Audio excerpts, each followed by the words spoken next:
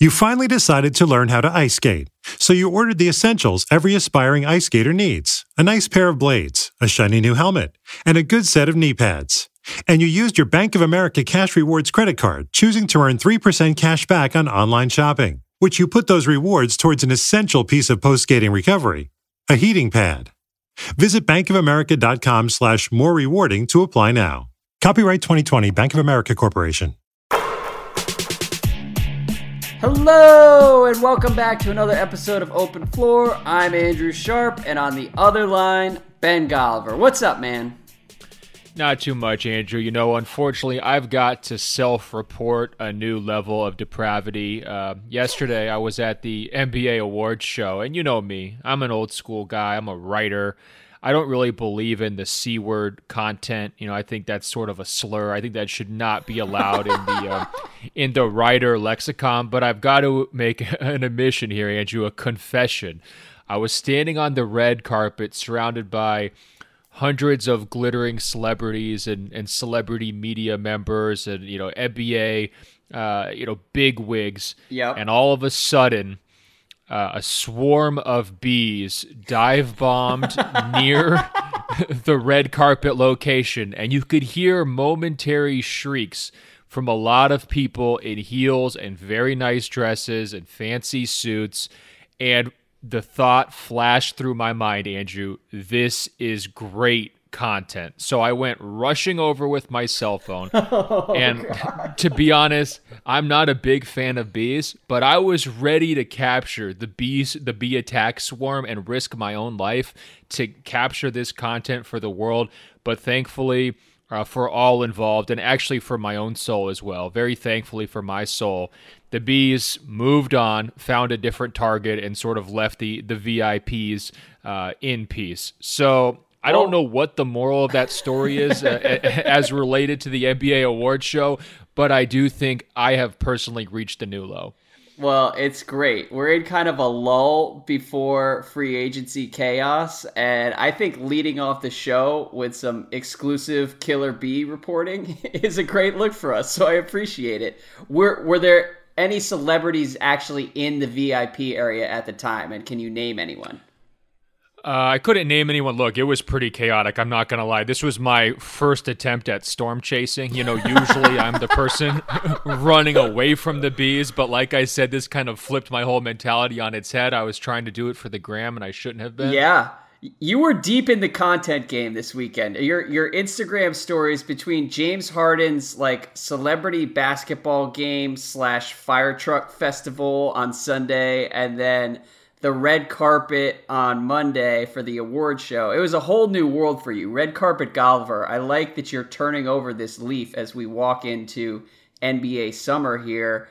And I personally have never seen a pack of killer bees in the wild. And I don't know if they may have just been bees. They probably weren't killer bees. So you saw a pack of bees, but I've never really seen a swarm like that. So I'm a little bit jealous. I'm not jealous of you being at the award show whatsoever, but the bee situation probably would have been entertaining for about 45 seconds. Yeah, it wasn't even 45. I'll give it maybe 20. But I will say I'm here to correct the record, Andrew. I think you should be jealous about the red carpet. And look, you know me. I'd rather be at home poring over the videotape of X's and O's, of, you know, switchable lineups and so forth. I got to admit, I had a pretty darn good time at the awards show. Now, part of the reason why is SI had a video, kind of a one-woman video entourage. Kara Klontz there, and she was videotaping herself, conducting interviews, you know, yelling down celebrities, "Hey, Reggie Miller, come over here. I've got some questions." She did a phenomenal job. There were some great interactions. You guys should check out my Twitter. You know, Adam Silver was asked where he thinks LeBron's going to go, and he got perfectly uncomfortable. He was also asked about the Brian Colangelo burner accounts, and, you know, he had some dicey lines for Colangelo and his wife. So, you know, check that stuff out. But more than that, Adam Silver's trying to pitch this award show thing like a year capping event, almost like a graduation celebration. I don't know if it's that, but I think there are some layers to it. So not only did Harden kind of get to have his night, and a bunch of his teammates showed up. Daryl Morey was there.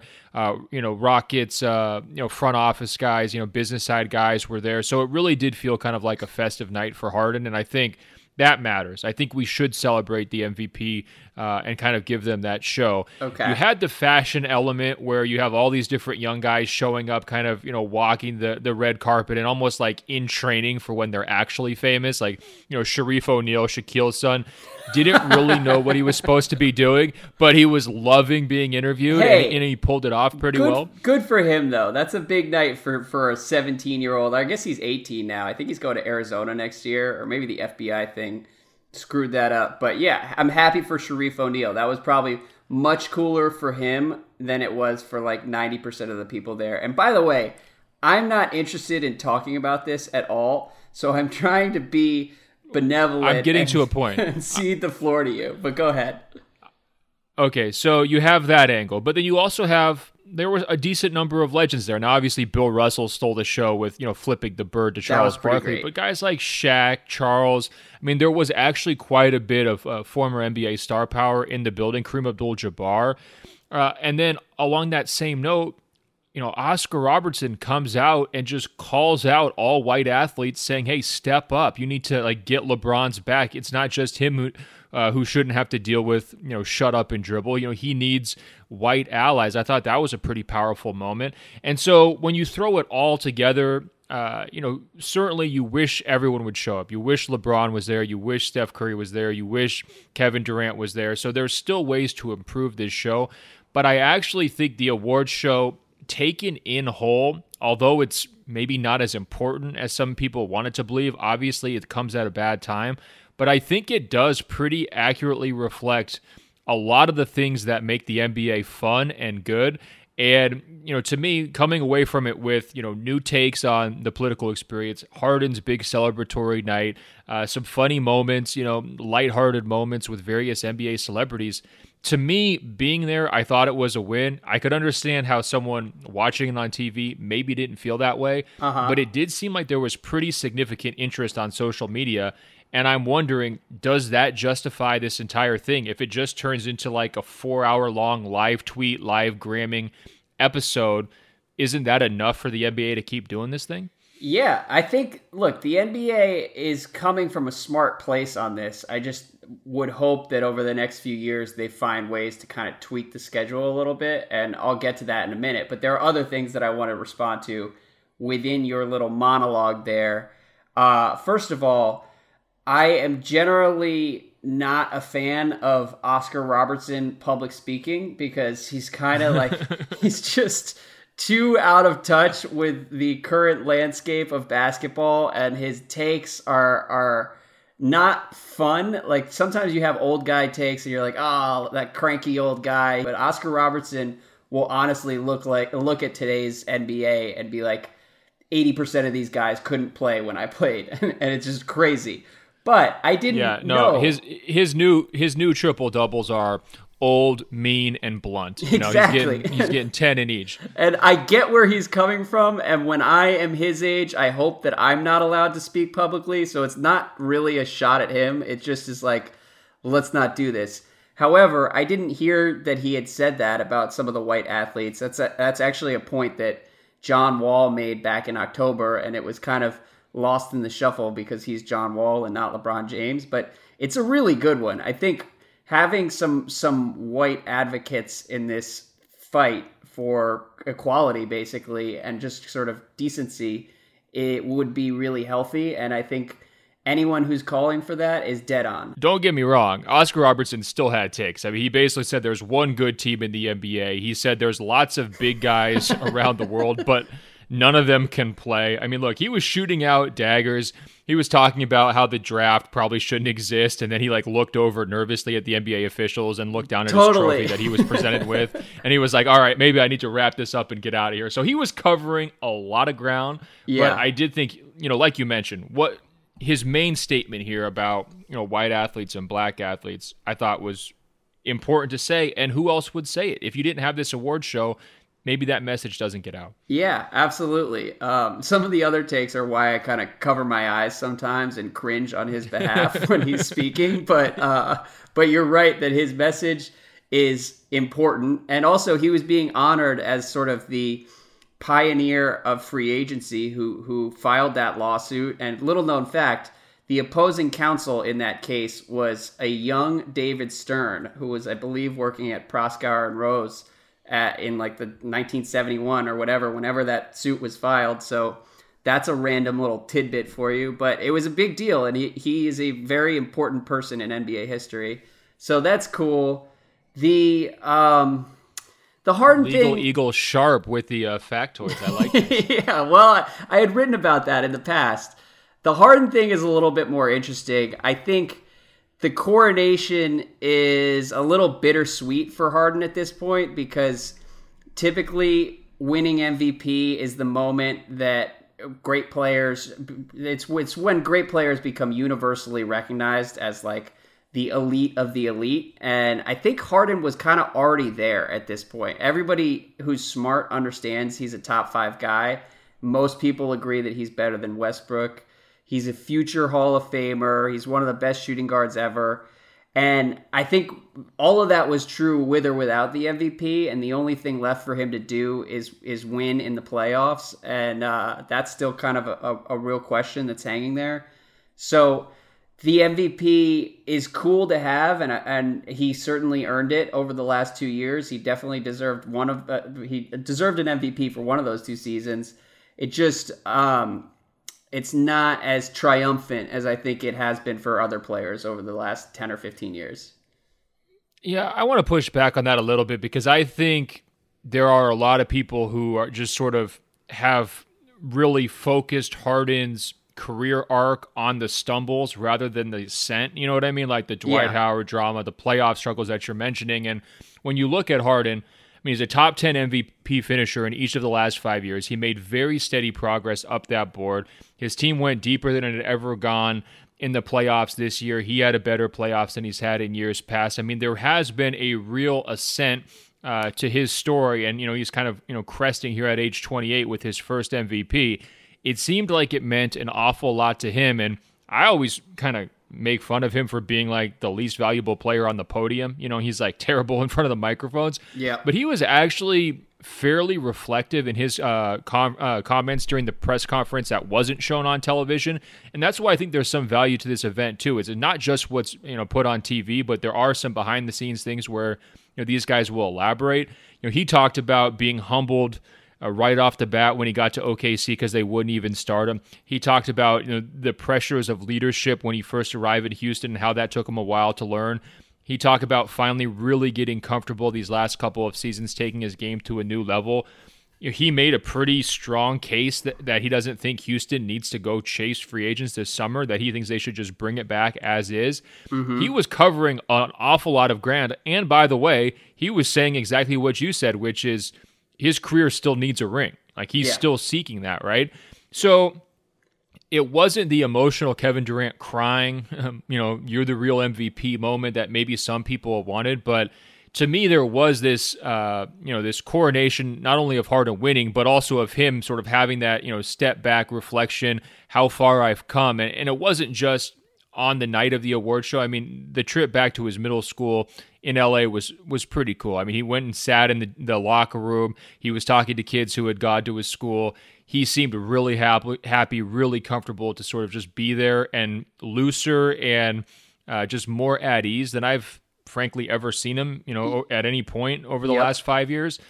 And so that's the victory tour. And it's like, if they didn't have the award show, would all of that have happened? Or would he have just stayed in Milan and Paris and been at Fashion Week and done whatever rich people do during the summer? You know what I mean? That sounds awesome. I think, by the way, that sounds like a great way to spend your summer. That's what he was doing last week, but then you come back this week and you have this nice little, capper on the season. And, the one aspect of the timing, of course, the regular season seems like miles and miles away by this point. Yeah. But the fact that they did it, this late allowed some time to pass so that he could actually reflect back on their loss to Golden State rather than still being caught up in like the anger and the bitterness of the 27 straight missed threes from Game 7. And I think that actually played to his strength because he was happy. He was able to laugh off some of the jokes, like Anthony Anderson's making fun of his defense on the show, and he didn't really take the bait. Right. He just seemed like he had processed their loss, whereas if they had, done the, show, say, before the draft, maybe he would have been in a different place mentally. I don't know. I just thought it came off well for him, and I like where it's going. I didn't get to go to last year's award show, but when I'm like comparing this award show to, say, like the Players' Choice Awards I went to in Las Vegas a few years ago, where everyone was like coming in on those funky duck scooters and, Lil Wayne's performing, and it's just like absolute chaos. I could see the production value and just the orchestration level of this one being at a significantly higher level. Yeah, that was also the year that they gave Harden the MVP over Steph, and it was like a big middle finger to Steph and the Warriors. The beginning of an era of Steph skepticism. I agree with you. I'm happy for Harden, and I'm happy that when history looks back on this era, Harden will have an MVP because it reflects reality. Like, he is one of the 5 best players in the league, 5 or 6, and people should know that when they look back on this.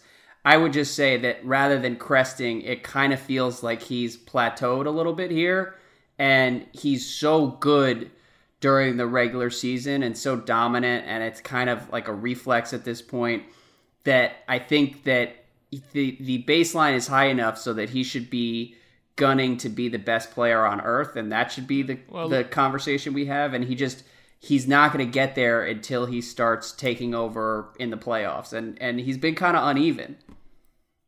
Yeah, I don't know. I think you're being too hard on him. I mean, surprise, surprise. But look, the last time he went to the Western Conference Finals in 2015, they were there almost by accident. He really didn't play a major role in it, and they got wiped off the court.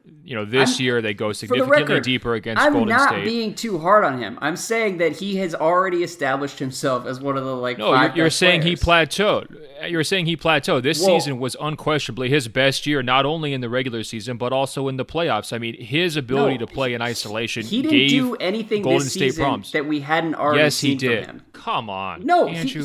He was dominant in the Andrew. He was dominant in the first 2 playoff rounds. He was right. dominant in the first 2 playoff rounds in a way that he hadn't been. Their offense caused problems for everyone built around him. He was so good that he recruited Chris Paul. Chris Paul was an excellent sidekick in the postseason. They had adjustments they didn't have in previous years.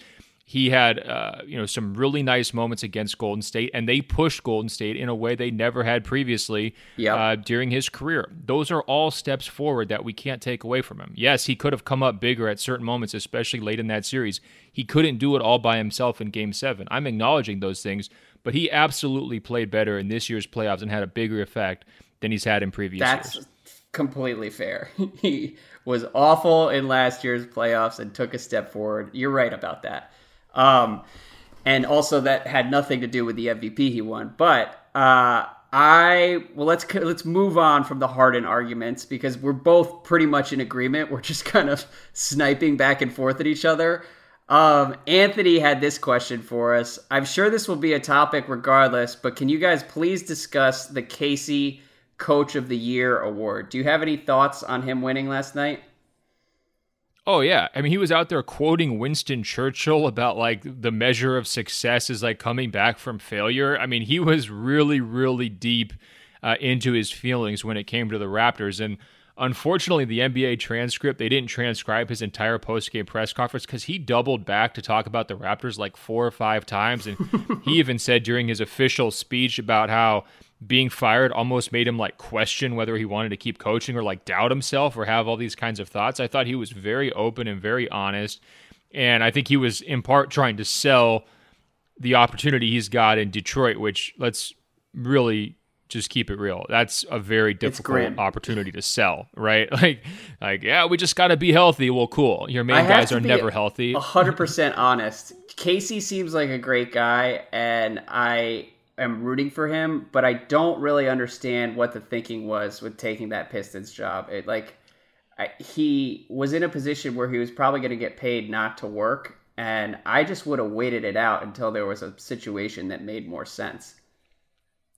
Yeah, he might have rushed into it. I mean, I think one positive benefit low expectations, right? Like, Yeah. You're going to be there for a few years, and, if it works, great. If it doesn't, also he's coming into a situation where Reggie was, root canal Reggie was injured for most of last season. So if he is healthy, you're going to look great as a coach just because he's better than the other, point guard options they had on the court. But yeah, I think he might have wanted to be a little more selective. I mean, when you look at the level of success he had in Toronto, it seems like he would have been able to kind of pick and choose his job maybe next summer.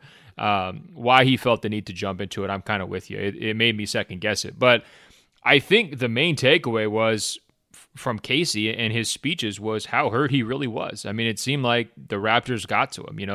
Their decision, Masai's decision to fire him, really, kind of pierced him a little bit. Mm-hmm. And it was cool to see him open and honest about that. And again, maybe we don't get that until like say September, on like the preseason profile circuit, if we don't have this award show. Well, the flip side of that is there's been a lot of hand-wringing over the timing of these awards and whether it was cooler doing it during the first and second round of the playoffs.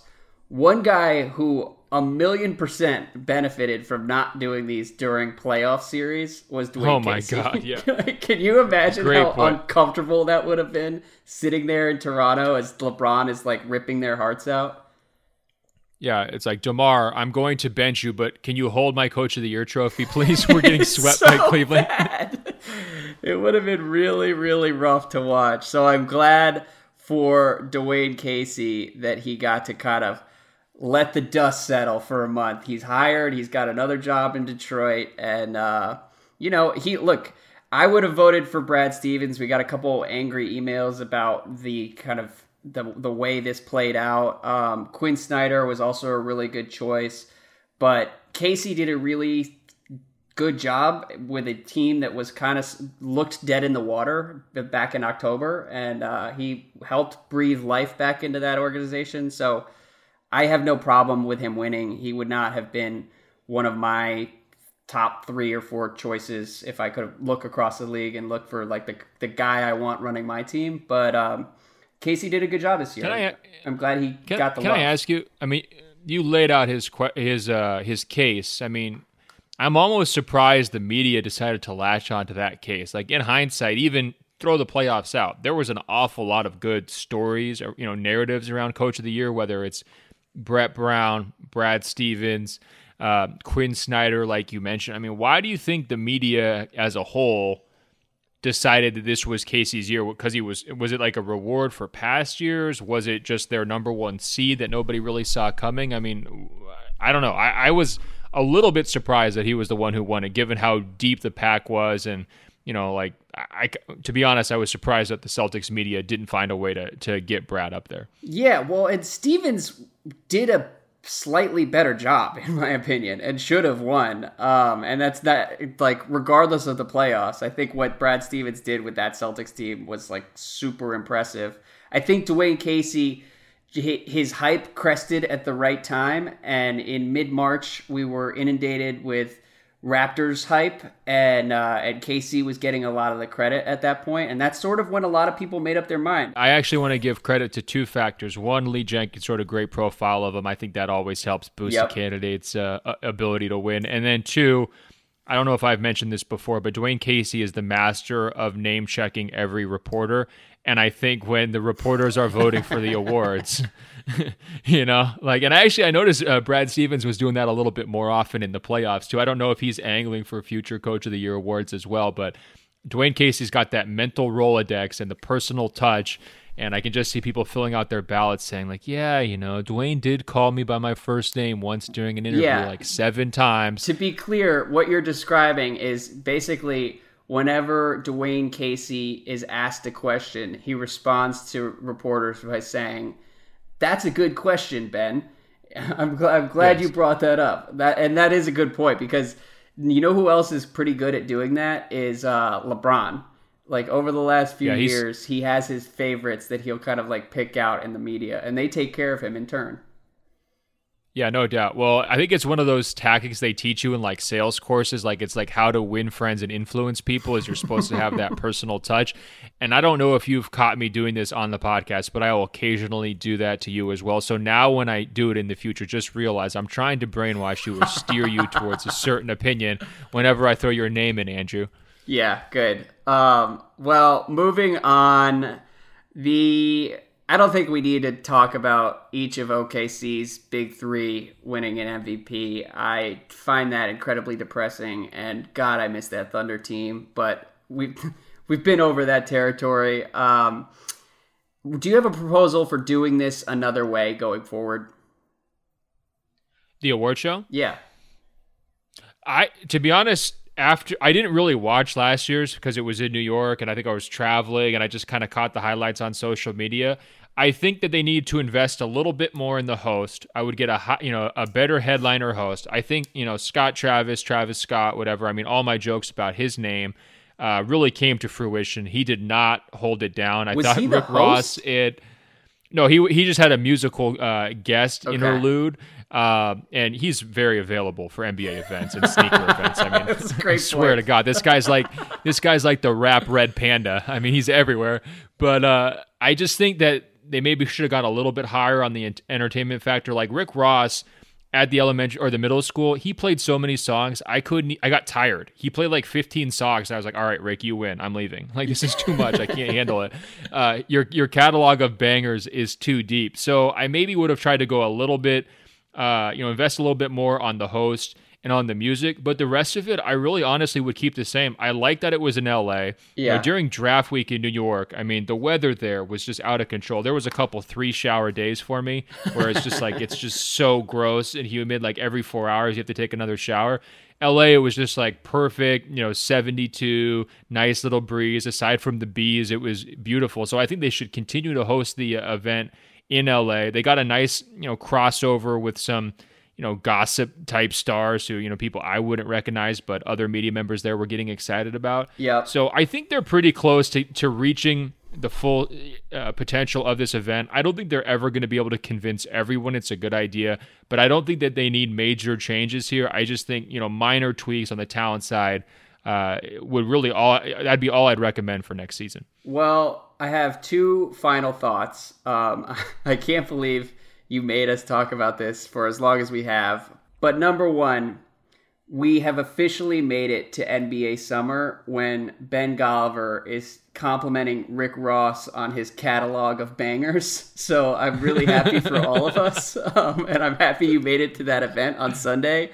And number two... Look, who else goes from Rick Ross to Ranger Rick like I do? Okay, that's exactly right. And by the way, you're meticulously documenting both sides of your life experience on Instagram stories. So everyone go follow Ben on Instagram. The second point, though, the one thing I think that the NBA should try to do, come up with a way to do this immediately after the season. I think, like, if you put 10 days between the end of the regular season and the beginning of the playoffs and have the NBA award show on that first Saturday after the end of the regular season, it would be a really big event. And I think the impulse to do this and bring the whole basketball community together and celebrate guys on and off the court is a really good thing.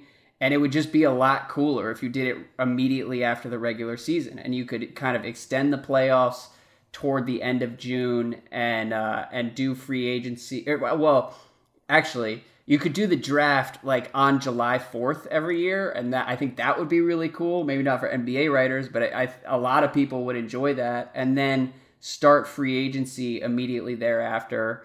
And have Summer League happen simultaneously. We could all be in Vegas for Summer League.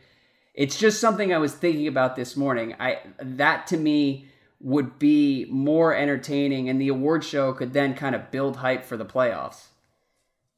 Yeah, I was kind of going back and forth. I think I was in the same camp as you were last year in terms of moving up the award show. I guess I've kind of defaulted now to the alternative, which is, if we can get these guys loose after the season, even if it feels way late, at least they're not sort of like in playoff mode and like holding grudges and like, facing the pressure of preparing for their opponents and all of this stuff. And I kind of like, given how lame the first round of the playoffs often is, I kind of like just getting that over with, as soon as possible. And so delaying the start of, like being forced to watch like teams like the Washington Wizards in the postseason, like just let's get them in and out. You know what I mean? Let's just get them done with.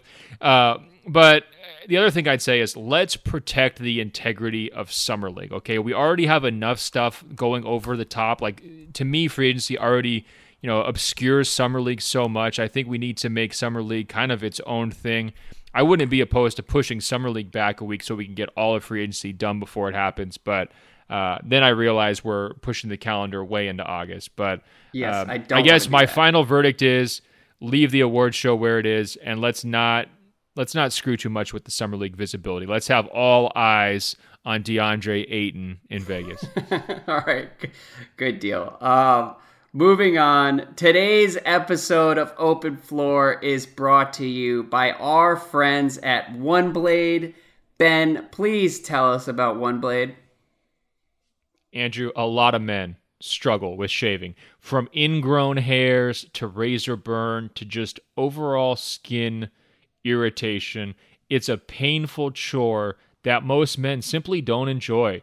But now there's a razor that takes the pain out of shaving and makes it an enjoyable experience that you'll actually look forward to. It's called One Blade. And Andrew, One Blade Razor asked that I share a personal story about my interaction with their product, and it's true. I love my One Blade Razor so much. I've got 3 of them, and I actually juggle them in my bathroom like a clown for about 15 minutes before I shave, because it's that much fun to work with such a precision instrument. It's fantastic. Once the juggling act is done, I slowly, carefully go to war with my whiskers with my One Blade Razor, and I'll tell you, it is such a close shave. You'll want to do it too. Yeah. Listeners out there, you too can go to war with your whiskers. One Blade will give you the best shave of your life. No razor burn, no ingrown hairs. It's been obsessively engineered to be the optimal tool for performance shaving. From the perfect pivot and weight to the finest materials, such as ultra high-grade German stainless steel. If you're in the market for a razor, invest in One Blade. Invest in yourself. This is an heirloom quality razor you can pass down. Each one is hand assembled and serial numbered, and every One Blade is backed by a full 60-day money-back guarantee and a lifetime warranty. Use this URL, onebladeshave.com/floor, onebladeshave.com/floor. We've got deals on there. Check it out. There's nothing more we cherish than heirlooms, Andrew. And do you want to hand down a rocking chair or a crocheted quilt to the next generation of sharps? No, you don't. You want to give them a One Blade razor. Go to onebladeshave.com/floor, onebladeshave.com/floor. I want my grandchildren to be juggling razors in like 50 years. But listen. Hashtag goals. Hashtag goals. Let's get back to free agency. We're going to talk like more extensively about free agency later in the week. And I believe you're going to have an interview with CJ McCollum, which will be running on that podcast as well. But before we dive all the way in, can we just talk about Paul George for a minute? Because yesterday he called out the Pacers for their lack of loyalty to Lance Stevenson, which was a fantastic way to begin the summer for loose lips Paul George. But at the same time, there have been daily rumors that he wants to stay in Oklahoma City with Russ. And I'm just curious for your read on everything as it stands right now. Can I just, kind of volley this one back to you? Because I feel like I might be out of Paul George takes. I came up with loose lips, Paul. I gave you a month of playoff P takes. Then we came through with Gatorade P last week in terms of how he sees himself as like this big time star. Yep. I understand he's got an ESPN 3-part series that's going to be cataloging his decision. So that could wind up running longer than his playoff highlight reel. I'm just wondering, do we talk about this guy a little too much? We probably do. And you talk about his playoff highlight reel. It can't be overstated how underwhelming he was for the final 3.5 months of this Thunder season. And, he's approaching 30. He has been injured. Like, I don't want to be the Paul George is overrated guy, but like, he's probably not quite as great as he seems. And yet he also seems to hold the keys to free agency here. And you ask if I have Paul George takes. My take is that I think Paul George wants to keep everyone happy and is probably telling people in Oklahoma City that he really loves it there and could see himself there for at least next season and maybe beyond.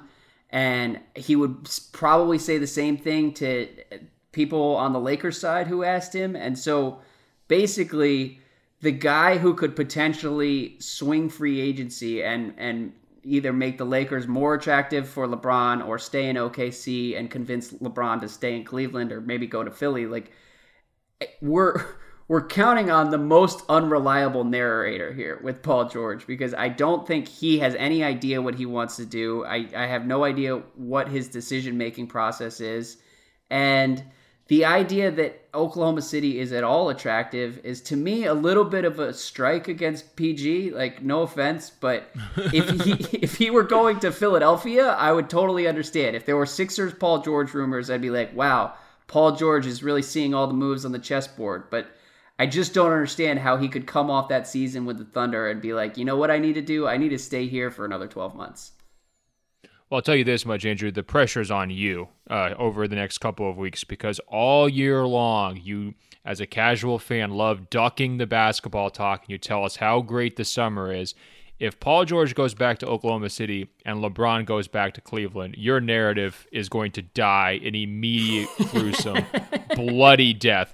That will be such a disappointment for, observers for everyone, who are hoping for something new, for hoping for a new, competitor to the Warriors, just hoping for a shakeup, something different if Paul George and LeBron don't go. And I kind of wonder whether, we've heard not only that Paul George is supposedly interested in going back to Oklahoma City, and we've heard the same thing kind of emanating from Cleveland about how, there's a lot of reasons why LeBron might want to stay. Are they trying to throw us off the scent? Are they trying to build up the drama so that when they do decide to go to LA, potentially people don't respond with, oh, I knew they would, it was always going to happen, that's boring? Like, are they trying to sort of milk this thing a little bit, or am I reading too deeply into the tea leaves? No, that's a good theory. And that is something I thought about, certainly with Paul George, look, all due respect to the reporters who are definitely hearing from real sources that Paul George is leaning towards staying with Oklahoma City, but I will be fucking shocked if he actually turns down the Lakers and decides to stay with Russ. And, I guess Melo's probably getting bought out, so I don't even know who's going to be down there. It would be Russ and Steven Adams and, Jerry and Grant. But, look. Yeah, real squad. No, that's the thing. If you spend right? If you spend 2 years basically forcing your way out of Indiana, trying to have the mogul power play type move, and then you wind up just re-signing with the Oklahoma City team that came out of nowhere to trade for you with no assurances, sorry, your mogul card has been revoked. And you're no longer look, Gatorade P. It's not just that it's in Oklahoma City. This team doesn't work as presently constituted, okay? They just got punked by Donovan Mitchell and Joe Ingles and Derek Favors and Rudy Gobert. I'm sorry. OKC isn't good enough, and I would like to see Paul George in a better situation. And you're right. All of this is probably coming from a selfish place where I'm looking out at the free agency options, and the idea of LeBron going back to Cleveland is just too much for me to handle. I just don't want to keep living that story. And if it happens because of Paul George, I'll probably be pretty mean about holding it against him. Yeah, what is the best argument for either one of those guys to stay? Because I've been reading the cases, kind of on both sides, and I really haven't heard a lot of compelling argumentation. So with LeBron, it's the fan base knows him, he's grown up with them. Is that really enough to overcome J.R. Smith in the fourth quarter of Game 1? Is that really enough to overcome, just dealing with, the amount of roster turnover that they went through the last 12 months? Is that enough to overcome the deadweight salary contracts that, that are on their books? I mean, to me, you got to do better than that. And, you look at Paul George in Oklahoma City. I saw a headline that Westbrook is now aware, supposedly, that other stars don't want to play with him. Well, congratulations. I'm glad you figured that out. And I'm glad, Andrew, I'm glad you figured out that team doesn't really work. I was trying to tell you that last summer, and you were, dead set on them going to the Western Conference Finals. So I just think there's a lot more reasons for both those guys to leave than to stay. And I'm with you. I will judge them to a certain degree, unless they have come up with some reasons that we haven't understood. Yeah. If they do decide to re-sign. Yeah. If LeBron stays, I will be pretty convinced that there's some kind of backroom dealing with a long-term business arrangement in Cleveland. And that would make some sense, but it would be a bummer from a basketball standpoint. Paul George, your guess is as good as mine, which I guess is sort of exciting, that the guy holding the keys to free agency is someone that nobody can really read because he's kind of changing his story every other day, in true loose lips Paul fashion. But yeah, it's rough. I'm not going to let you rewrite history for the 100th time about the goddamn Thunder. I was not a believer, but we can move on. Adam says, I just saw a Kevin Pelton report that the Lakers might add Kemba to their budding super team. My question is, isn't Kemba a poor man's Kyrie? And, okay, so the answer I have is yes, but at the same time, I don't know if that's really a criticism because poor man's Kyrie is still pretty awesome. And I think if Kemba is like your third best player, you're in good shape. What do you think? Well, I think he'd be in trouble moving to the Western Conference. I mean, his life would be a lot more difficult. I mean, much tougher matchups. I mean, he could forget about any All-Star consideration. He'd be, bumped down the totem pole that way. But if you're LA, your best case scenario involves getting two of Kawhi, Paul George, and LeBron. I guess the true best case is all three, but that seems a little bit far-fetched, right? So if you're on the hunt for that third star, Kemba should be very, very available when you look at the level of turnover they've had there. And when you look at, even like Mitch Kupchak, like what's his motivation in trying to keep on building around Kemba? I mean, you would think he might want to clean house and go a different direction. So he should be available. They should be trying to auction him. They should be trying to get young pieces like LA has, to build with. I don't know if it's going to happen necessarily. I mean, I think that's the type of domino that we should be talking about, say, in like mid-July once the big things have shaken out. Yeah. But LA could do a lot worse. Yeah, the Kemba sweepstakes, for whatever reason, have not grabbed me at any point over the last 12 months. He's been very available, and every couple weeks we get an email being like, where do you think Kemba Walker should go? And I don't particularly care, but I do like his game, and I'm willing to talk myself into him as like a third or fourth guy on a title contender, or like a sidekick on a team like the Pacers. Like if he does end up in Indiana, which is one team that has been a rumored destination for the last 9 months or so, like I would be into it. Cut to the chase. You'd trade John Wall for Kemba, wouldn't you? Oh my God. In a second. I would make that deal in a heartbeat. And unfortunately, I don't think it's going to happen because the Wizards just are nowhere near the trade John Wall zone. But yes, in a second, I would do that. Yeah, just to even get rid of the contract is what you're thinking, right? Well, yeah, well, let me ask you, the difference between Kemba and Wall is not that significant. I mean, he's going to hit big shots. He's not going to play much defense, and you're screwed if he's your best player, but you have a chance if he's your second best player. And putting Kemba next to Beal would be pretty entertaining, in my opinion. How'd you feel about Wall not reaching out to your new rookie?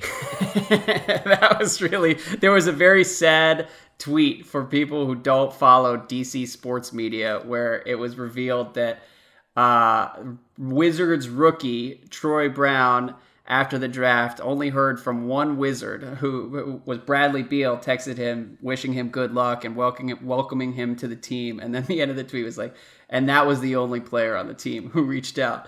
So, yes, still an interesting locker room mix in Washington, but we'll see. We'll see how it goes. We'll see what happens the rest of the summer here. Moving on. Well, look, I think Wall was just too busy with the workout videos on Instagram. He probably just, he was running on the exercise bike for so long. Yeah, he just didn't have time to send out the text. I'm sure it's fine and nothing to be alarmed about. I wouldn't be worried if I were you. Yeah, Wall's deep in the content game, just like you.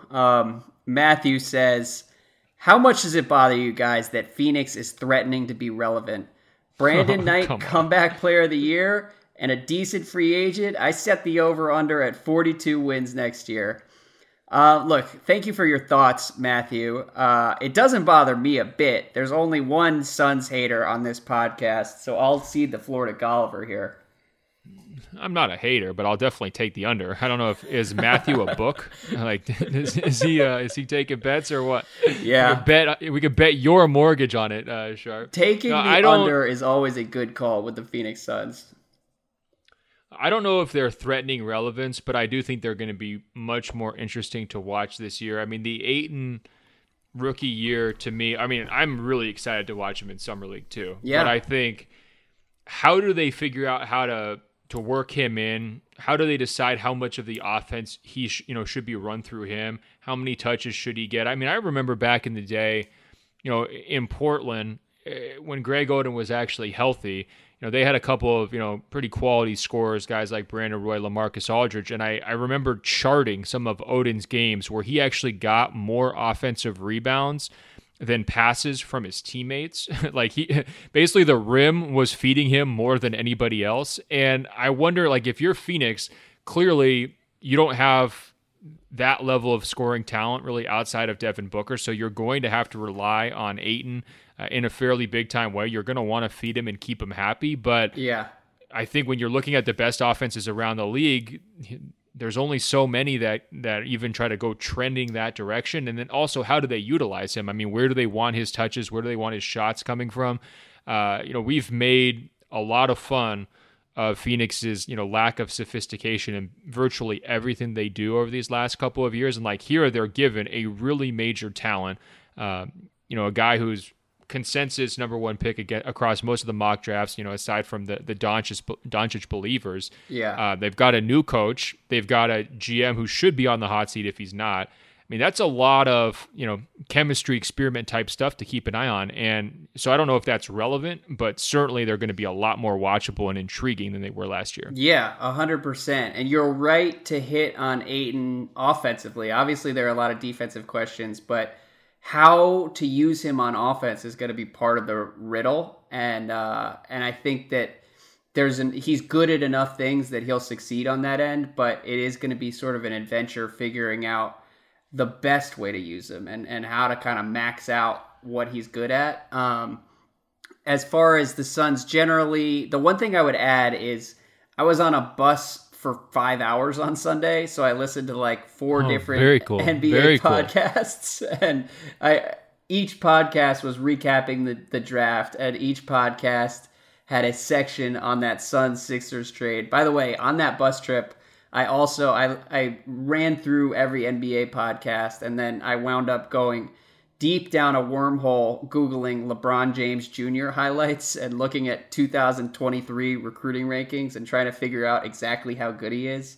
According to Quora, that commenting service, LeBron James Jr. is 5'11" at the moment, but I think he's projected to grow to like 6'7" or 6'8". So the dream of LeBron Sr. and LeBron Jr. in the NBA is still alive, I'll have you know. That sounded like a real acid trip of a bus ride. It was great. It was great. But you can't just slip that in. Why were you on a bus for 5 hours? Well, I was coming back from a wedding with my wife. It was my wife's sister, Paige, was getting married. And so we were headed back and stuck in traffic getting back to New York City. And the reason I bring it up, though, is because in the middle of all the Suns-Sixers debates, one of the pods was Bill Simmons, and he had a really good point on the Suns giving away that pick, which is that, like, I get it if Phoenix wants to win now and feels like they have all the pieces in place. But at the same time, if Phoenix thinks that this core is good enough, that's actually an even better reason to keep the pick so that you can trade for one more star once everyone gets good in a few years and the rebuild starts to get real. And so giving away that Heat 2021 pick does actually hurt, because it has value to the Suns for the same reason it has value to the Sixers. It's like it's one more piece you can throw in to kind of accelerate everything when it's time to really win. So I didn't hate that trade on draft night as much as I kind of hate it now, because I don't think that Mikal Bridges is going to make or break where they go from here. I feel like that's like getting a little too far down the road, giving them too much credit, like just assuming fair. that they're going to be able to ramp this thing up. I mean, I guess I have serious questions about whether this core is going to be any good. Yeah. We haven't really seen very much from any of the individual guys that would suggest what they're doing is going to translate to winning. And I also am going to be watching Ayton closely this season to see how he deals with losing, and how he deals with struggles, because that's hard. It's an adjustment for a lot of guys. Booker's been pretty open and candid about how tough the first few years has been for him down there. And, you mentioned not really harping too much on Ayton's defense. I'm with that. I give them a pass, certainly, first year or two as a young big. I mean, you're going to have a big time adjustment. It's kind of all gravy if you succeed there, right? Yep. But the fact that you're not able to play defense means we assume he's not going to be able to play defense at a high level as a rookie, is going to lead to a lot of losing. And it's hard to adjust to an 82-game schedule, especially when you're in an environment where their whole locker room needs to kind of be turned upside down in terms of their mentality and the things that have happened there as a group and as a culture. So there's firework potential down there, and I'm not too worried about the impact of a 2021 first-round pick 3 years down the road. That could be a concern, but I think they have bigger, more pressing short-term concerns. Yeah, my only and I'm point... with you. I don't think Bridges solves that. I'm not saying he's the solution. I just think we're nitpicking around the edges of a giant dumpster fire. That's a great point. My only thing on that 2021 pick, which was also Simmons's point, is that even by their own logic, it makes sense to look at the team and say we don't need any more young players. But looking at that Heat pick, that's a piece you can really throw into a trade to try and bring somebody if they're going to start winning now, which appears Andrew, to be there's no logic to what they did. There's no logic to what they did. Their logic was we really wanted Bridges and we were willing to overpay for him, and we don't really care about the future. That was their logic. However else they want to try to sell it, I'm not hearing it. Okay. Well, two more draft questions, and then we can wrap it up with a special guest.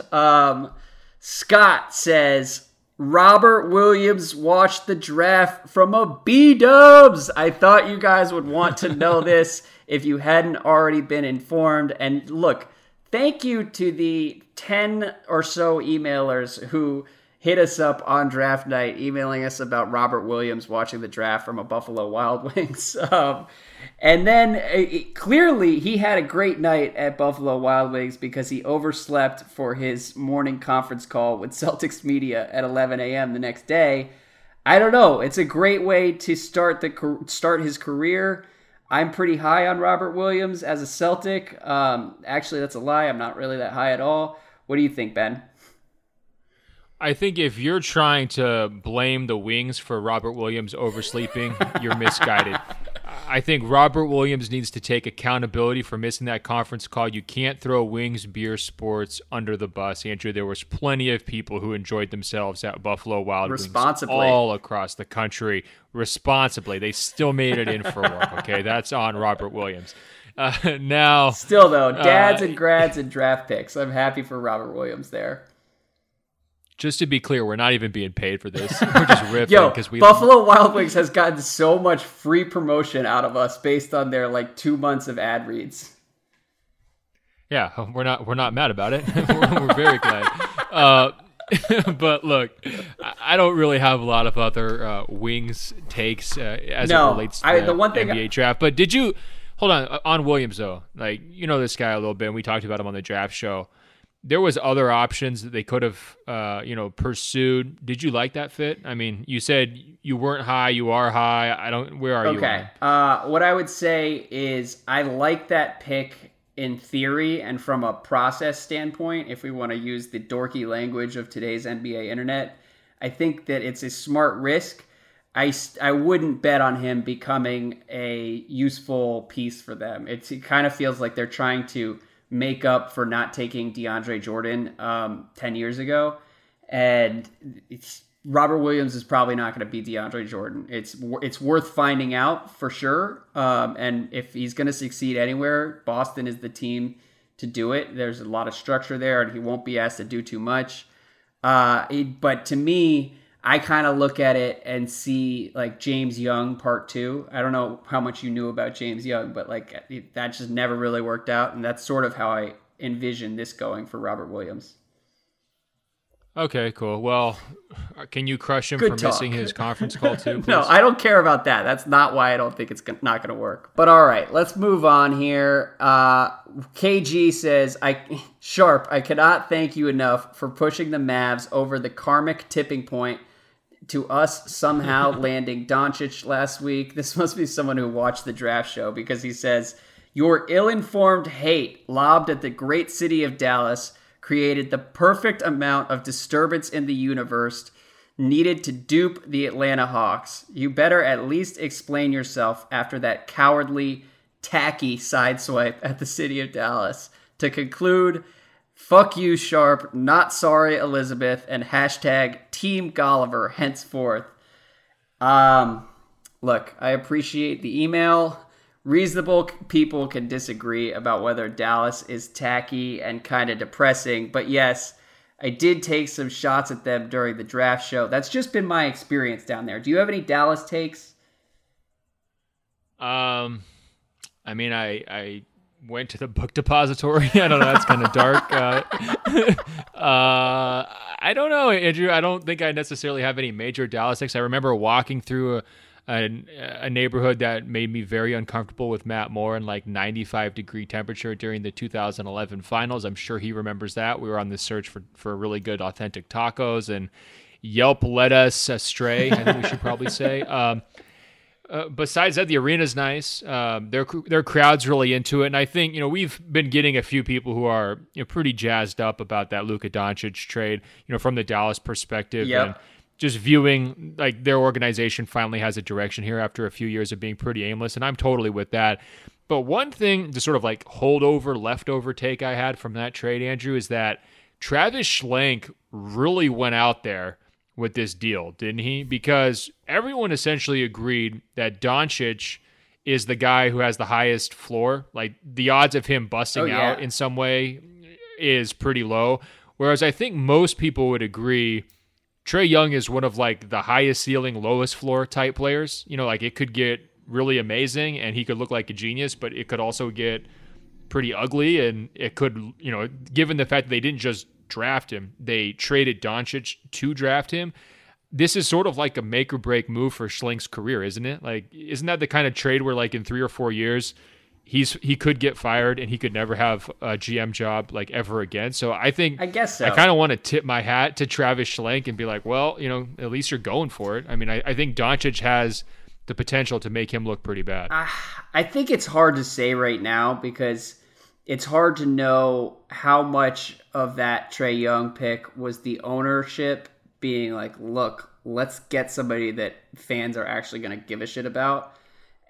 Or it could have been Schlenk scouting both players and saying, look, Trae Young is a better shooter. He's just as good of a passer, and we're going to go this direction and try to pick up an extra top 10 pick in the process, which to me, if that's what happened, I really like what Atlanta did. And I again, as I said before the draft last week on this podcast, I'm pretty high on Trae Young and think he's been kind of stupidly nitpicked beyond reason, and I'm a little lukewarm on Doncic, and so I really liked the deal from Atlanta's perspective. I understand why the Mavs did it, but I think people were a little too hard on the Hawks. Like, to me, it really is kind of a repeat of what the Celtics did with Tatum a year ago, and look, the Mavs are not going to be very good. The pick that the Hawks get, whether it's next year or 2 years from now, is going to be pretty valuable. Yeah, no, I hear you. It's not so much the terms, it's just the idea of like, you had Luka and then you moved him, right? Yeah. And I think he's just accepting a greater degree of risk, and you're getting some of that risk back by getting the extra pick, and that could really help him build a core from the ground up. But I just think he stuck his neck out. Yeah, and I'm not saying it was a bad decision. I'm not trying to kill him for it. I think he did, though. I think he would be more worried if he scouted Luka Doncic and said, this guy could be a superstar. But what probably happened is that he and the Hawks front office watched Doncic and were like, he is good. He is not going to be so great that we will be haunted by this pick. So I would imagine that they probably feel pretty comfortable right now. But you're right. It is a risk. And look, if Doncic turns into the next Dirk or something, or Dirk as a wing, then it is absolutely going to haunt that Hawks franchise, which is, by the way, a team that has made this mistake in the past and passed on Chris Paul like 10 years ago. So that there's always a risk. Well, with the one Hawks. out for Schlenk, though, is that Memphis had the 4th pick and didn't come away with either one of them, right? So, like, there's a decent possibility that, like, if something backfires one way or the other, you could just be like, well, at least we didn't take Jaren Jackson Jr. Yeah, I feel like that's the team that's going to be haunted by all of this is the poor Grizzlies. The one thing I want to add, though, before we move on from the Mavs, I was kind of just generally lukewarm on what they did and didn't love it quite as much as everyone else does. But after we recorded the podcast on Thursday night, I went back to Twitter and saw that, first of all, Doncic is wearing number 77 next year, which is so weird that I absolutely love it. And then I also saw that they stole Jalen Brunson at the beginning of the second round. And most importantly, they stole the younger Antetokounmpo is now a member of the Mavericks family, which I feel like is a warning shot before Giannis free agency. To me, those 3 random notes made me love the Mavs draft like twice as much as I had beforehand. Yeah, that's a good point. What do you think? Harrison Barnes, Seth Curry, and a future first for Giannis? Who says no? Maybe. I don't know. We could dream. Yeah. Well, listen. No, that was playing chess, though. To just draft him. Why and just not? say, Giannis, It's a harmless risk. Yeah. Let's see what we got here. And Jalen Brunson's going to be good. Yeah, 10 years ago, Cuban's whole master plan was like, let's put video games in the locker room. The players will love it, and they'll all tell each other about it. I think, this year his new plan is let's draft Giannis' brother and just treat him like a king. Give him whatever he wants, except for playing time, obviously, because he's probably not ready for that. But, like, just show him the best time. Probably get him a limo to drive him around the city. He's getting the Chandler Parsons start the treatment. recruiting pitch. Oh, exactly. Start the recruiting pitch that way. Absolutely. All right. Final email, Ben, from our old friend, Elizabeth in Charlotte, North Carolina, who... What? She wrote in midway through last week, and she says, wow, to say that I'm honored is an understatement. Being mentioned on almost every episode of the Open Floor podcast is probably my greatest accomplishment in life thus far. I'm so grateful to everyone who has emailed in, whether they were for or against my no profanity cause. Ben, Elizabeth is back, our most iconic listener. Can you please give listeners a quick Cliff Notes on Elizabeth and who she is and what any of this means? Yeah, well, first of all, Elizabeth, I need to thank you for emailing back in. I was worried that my extended rant about your anti-profanity opinion, your attempted to sort of guilt trip Andrew into not swearing on the podcast because you have younger siblings who you're trying to set a good example for, was scared you away. I was really worried. So I was so glad that you emailed in that I wanted to read it last week, but we ended up teasing it for this week. And Andrew, we opened with Bees talk, and that has never looked like a worse decision because we really buried the lead here. Elizabeth brought about 1,000 words of heat in this email, and you're going to do basically a dramatic reading of point by point what Elizabeth has to say, to her fans, because really, we're just a proxy for her fame here at this point. So go ahead and break it down. Well, hold on. Let me continue with the summary since you didn't explain it to anyone. There are probably like are a decent chunk of listeners who have no idea what this is. But Elizabeth is a 16-year-old girl from Charlotte. She identified as a Mormon, and she emailed in midway through the season, taking me to task for my use of profanity, which is completely fair. And then Ben opened the podcast by reading her email in full. And I think this was the Jason Kidd podcast, the pod where he was fired. And it was breaking news when Jason Kidd was fired. And then a bunch of people probably listened to that pod expecting to hear us talk Bucks, and instead got Golliver on his high horse for 10 minutes about my personal growth and Elizabeth's complaints. So it was just a weird moment in the middle of the season. And yeah, well explained. Don't forget, there was a backlash, though, because hundreds of Sharp fans came out of the woodworks all across the globe, swearing in our emails in defense of you, saying that no one like Elizabeth should be out here task-masking, telling everyone what they can and can't say. And so, of course, I had to stand up for Elizabeth, but you doubled down. You continued to swear egregiously.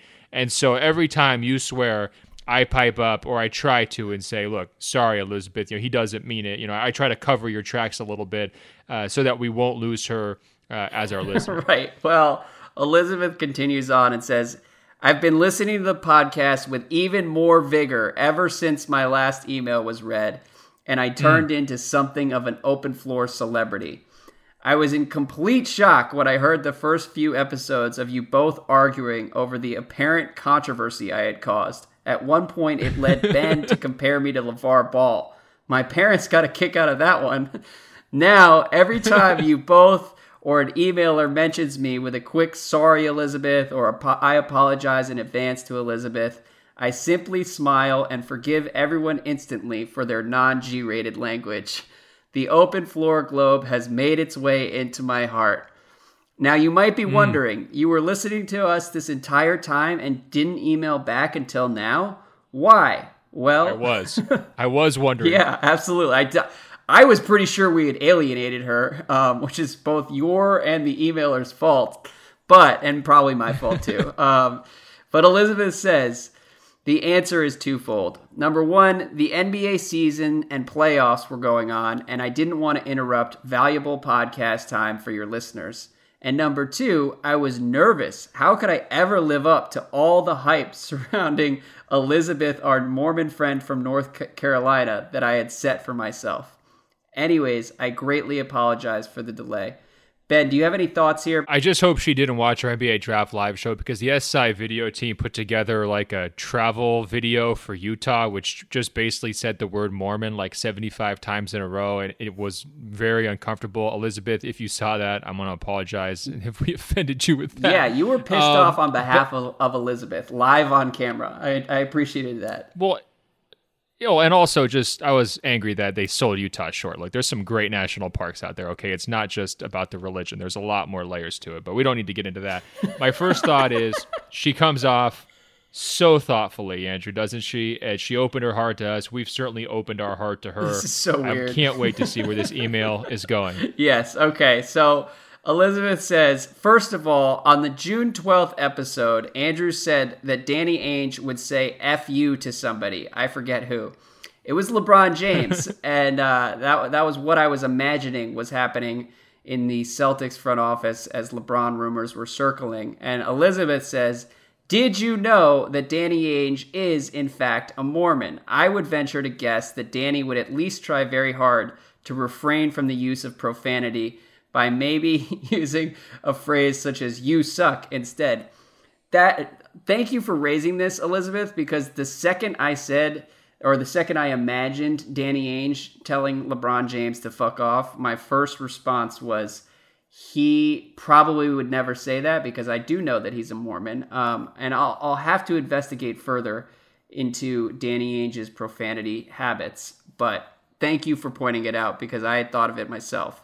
Her second point... She's just well-actualing you. This is so great. Keep it going. She's just fact-checking you up and down. I love this. Oh, man. So her second point is, she says, I probably have the coolest car ever, and I just wanted to show you guys. It's a 1999 Honda Accord, and as if it couldn't get any better, I recently covered it in NBA-related stickers. 2 pictures are attached. I trust you guys will get all the references. And listeners can't see the car, but I can confirm she's got a really dope Donovan Mitchell Spider-Man sticker. She's got a Greek Freak sticker on there, Jimmy Butler, Big Baller Brand, which kind of makes me feel old. But yes, the other thing I would add, Ben, is I considered posting this on Instagram, but I have too many followers who aren't like fans basically and would have no idea, never listened to Open Floor and would have no idea who this is. And I think if I said I'm posting a picture of a 16-year-old girl's car, it would raise a lot of alarms with some of the people in my life. But her car does look very cool. Well, good news, Andrew. I'm proud to say that all listeners can go to ben.golliver on Instagram. It will be one of my Instagram stories. I have no such concerns. I will gladly put the back of her car. And I also want to say this, Elizabeth, I know you're probably living a very pure life, and you may not be familiar with the concept of a gateway drug, but these sticker decals are really a gateway drug towards the true addiction, which should be a magnet collection. If you like stickers, raise your game and try to get into the magnet game. And after that, see what you can do with Legos. I mean, that's sort of the next step as well. But if you're collecting stickers, the next step here, very obvious next step, is to start getting some magnets. Yes. Well, finally, Elizabeth says, I want to give both of you a glimpse into the disrespect I am faced with in my daily life due to being a teenage girl who is also a hardcore NBA fan. I was recently working out with a trainer at my gym, and for context's sake, I was on the floor doing crunches. Well, when he asked if I had any hobbies, I said, actually, I'm really into the NBA. I follow it pretty religiously, and it takes up a lot of my free time. My favorite team is the Bucks because I'm from Wisconsin. Wow, a member of Giannis Inc. in the flesh. Of course. And then she says, I proceeded to show him the Milwaukee Bucks wristband that hasn't left my wrist since Christmas of 2016. He gave me a weird look, paused, and asked in the most patronizing tone, can you name me even one player on the Bucks? I was flabbergasted. I quickly rattled off half of the Bucks roster, first and last names, and said, give me any team in the NBA. I'll name you at least 3 players. In the end, I told him that I emailed into a Sports Illustrated podcast called Open Floor and had basically become a staple of the show. He was impressed and dropped the topic. Thank goodness for Open Floor. Ben, thank goodness for Elizabeth. This was the best. I'm glad that we could help her ward off patronizing douchebags who don't think that women can watch sports or love them as much as we do. Yeah, she's awesome. That's a good way to spin it. I mean, it did kind of sound like they were flirting, Andrew. We might have ruined their relationship. I mean, she might have scared him off. Elizabeth, you have the crowd. The greatest email we have ever received, start to finish. Nothing put a bigger smile on my face than that email in the history of this podcast. Not even any of the crazy stuff Andrew said over the years. I also would just love to picture Elizabeth, giving a dissertation, saying like her, high school speech class, Chris Middleton, one of the many Bucks players she can name, first and last name, is better than DeMar DeRozan, and just getting into it Lincoln Douglas style with the rest of her classmates. Elizabeth, if that hasn't happened, now you have a goal for your next school year. Hey, everyone, if you want to top Elizabeth's email, first of all, good luck. Second of all, email us openfloormail@gmail.com, openfloormail@gmail.com. We've got a free agency preview coming up later this week, and then it's going to be nothing but free agency talk. So send us your pipe dream scenarios, your wishes, your trades, all of that good stuff. Don't forget, go to Apple Podcasts, search Open Floor. It's 2 words. Find our page, scroll down. It will say rate and review, tap 5 stars. We are like the Postmates for podcasts. Please rate us. We really, really appreciate it. Andrew, you did an excellent job with reading Elizabeth's email, and I'm going to say your name, Andrew, again, just to reinforce that. Dwane as if I'm Casey. Dwane Casey. Absolutely. Look, we are unquestionably the weirdest NBA podcast again. I feel like we had gotten a little serious throughout the playoffs and the draft, but now we're back. I like it. We never left, but that's fine. Andrew, until later this week, I'll talk to you. All right, man, take it easy. Another great edition of Open Floor is in the books. Did you know Locked On has a daily podcast for all 30 NBA teams? If you're a Lakers fan, search Locked On Lakers. A Celtics fan, search Locked On Celtics. Warriors fans, search Locked On Warriors. Yes, all 30 NBA teams have a daily bite-sized podcast on the Locked On Podcast Network. Search on Apple Podcasts or Google Podcasts for Locked On, your favorite team. Or tell your smart speaker to play podcast Locked On, your favorite team. It's the Locked On Podcast Network, your team every day.